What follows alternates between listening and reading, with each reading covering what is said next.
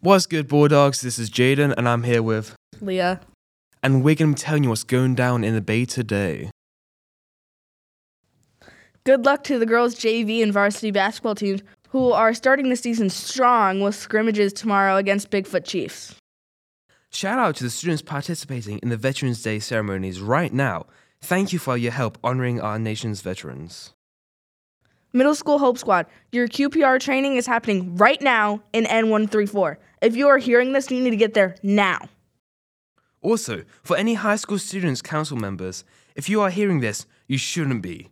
You should be in the lecture center right now for your student council meeting, so get your butts over there. You all are late.